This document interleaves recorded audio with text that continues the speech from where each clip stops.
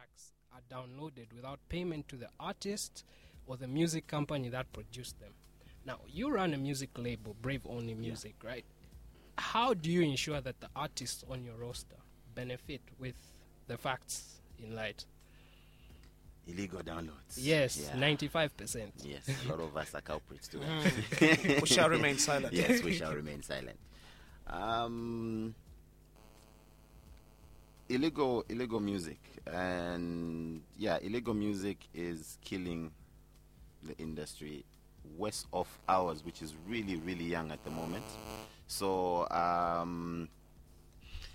how we ensure that the artists still benefits? I think it's a thing of, how do we work with the facts that are there right now? What's the situation we're in right now? The situation we're in is, one, we're in a young industry. Yes. Before we go to the illegal aspect, we're in a young industry. Demographics are not in our favor. Okay, our population is really low, and how many of those are living in poverty? How many of them have actual enough income to actually buy your music? Mm-hmm. And then you break it down further. How many are going to like your genre? Mm-hmm. Then you break it down further. Who really wants to buy you? Okay, so you look at all those facts and try to find how can we actually take positives out of this situation. And the positives come out of things like currently we don't have strong legal protection on intellectual property, on music locally. So we've got, I think we're a slight long way away from trying to solve problems like this. But the way of ensuring that we beat this is by creating loyal fans. Okay, one of the biggest ways of curbing illegal downloads and all that is actually creating genuine brands that people trust, believe in, and when they buy, they know my friend has it on the phone, but I'm buying because these people have really, they deserve it. Yeah, they really, really deserve my money because of the work they're doing. So I think for us as a label, our number one mission is creating brands that are strong, brands that are trustworthy, brands that are authentic. We don't want to be up there singing of things that we are not. We want to be able to relate to the masses, sell the dream and vision. And then on the other aspect, we've been spending time with a couple of lawyer friends here and there, and trying to find a way of how can we, curb this. Okay, we've also been sitting down with programmers, people in the tech industry, guys, how can we ensure that we've got more protection over music? So our way is, first of all, we need to look at our intellectual property. We need to look at our copywriting. The associations that oversee music in Zambia, I think, need to do more work than they're actually doing right now. And I think as artists, we need to, as artists, I'm not an artist, but representative of artists. As a representative of artists, we need to start, making people accountable. People who make laws, people who enforce laws, to be more accountable of the work they're doing.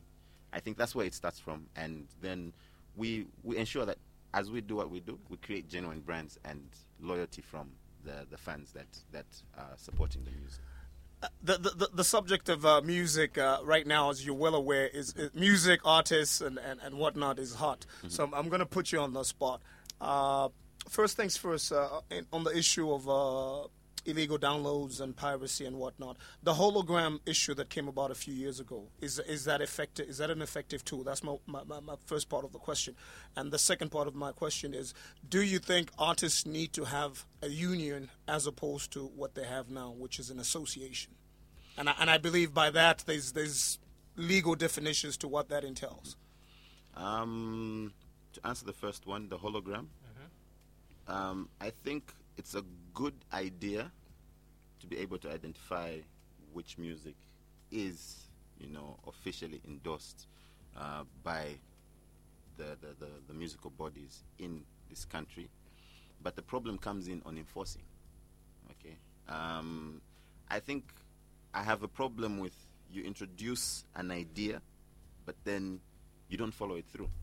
Okay, so we have a situation whereby an idea has been introduced, but then when you go down Cairo Road, where some of our organizational bodies are, you find people selling illegal music At their doorstep. yeah, at their doorstep. I think that's a problem. Okay, so it means, what's the point of the hologram? Is it a way of just you getting more money out of this situation, or is it your true concern of actually growing music in Zambia? So I think the main thing is enforcing. Let's have ideas, but let's be able to enforce them. Okay, and as they're being enforced, let's hold accountable the people we have entrusted to enforce and create those laws. So that's on that part. And on the aspect of association or union, I think it still draws me back to what I'm from saying, and I think either one would work if we are ensuring that there's proper administrative, you're actually following through everything that you discuss.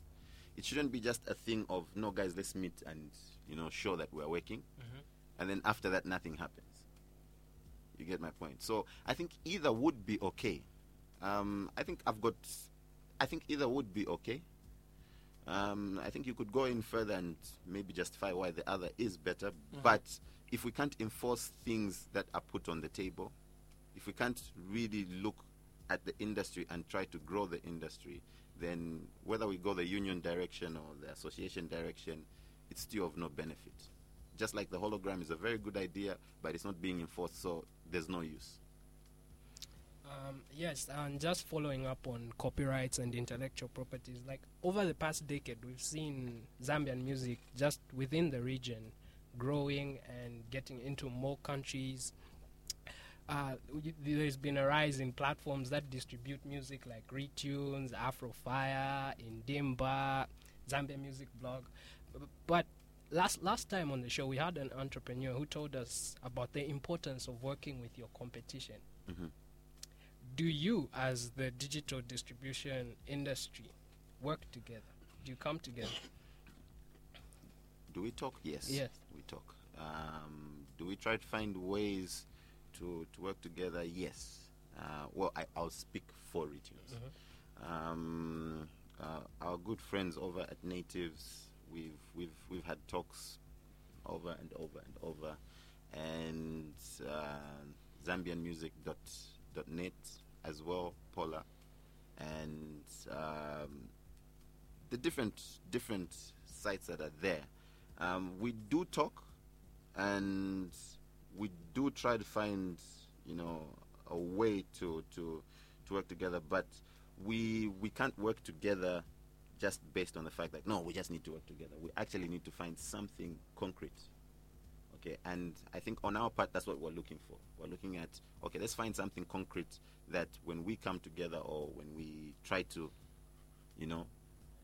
see how we can make this better, rather than going in blindly and you've got no clue of what you're doing. So talks are there, and I think as Retunes, we're doing more of that this year. Okay, because I think we've seen there's a digital migration. Okay, right now artists that are listening will testify that CD sales are going down. Okay, the future now is digital. Okay, so at the same time, we need to find ways to work together, but each stakeholder that's coming to discuss, you need to keep in mind that they're businesses. So you don't want to just give away your business idea. You don't want to just give away and then see your friend, no, that was my idea. So I think we're just trying to find a nice way of where we come together, but we all have our individuality and we maintain competitiveness. In general, there's this big demand for local content. People want more local content. They want to see more Zambians on television. They want to hear more Zambian music on radios. And if you look at Africa now, there's over 100 legal digital platforms on demand that are dedicated to just music and streaming. And most of these have sealed partnerships with various stakeholders like Orange, MTN, Vodacom, Safaricom, Airtel.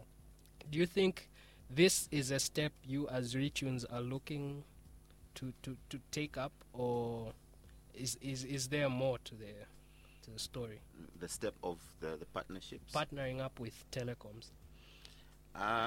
We're open to that, but that's not the core of our business. I think a product should not be based on which sponsor is going to come on board or which big company am I going to work with. I think a product should come out of your pure desire to just create something that will change the lives of people.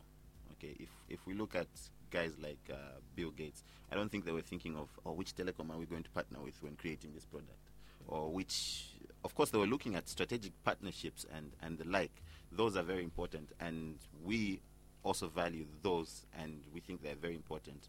But I think the biggest and most valuable partnership that Retunes has, and we keep looking for to grow and the like, is the partnership between Retunes and its client, the fans, the people who download music, the people who buy the T-shirts. I think for us, those are the most important people, because if we focus on, no, let's win a deal with the telecoms, we start forgetting the people that we're actually creating the product for. So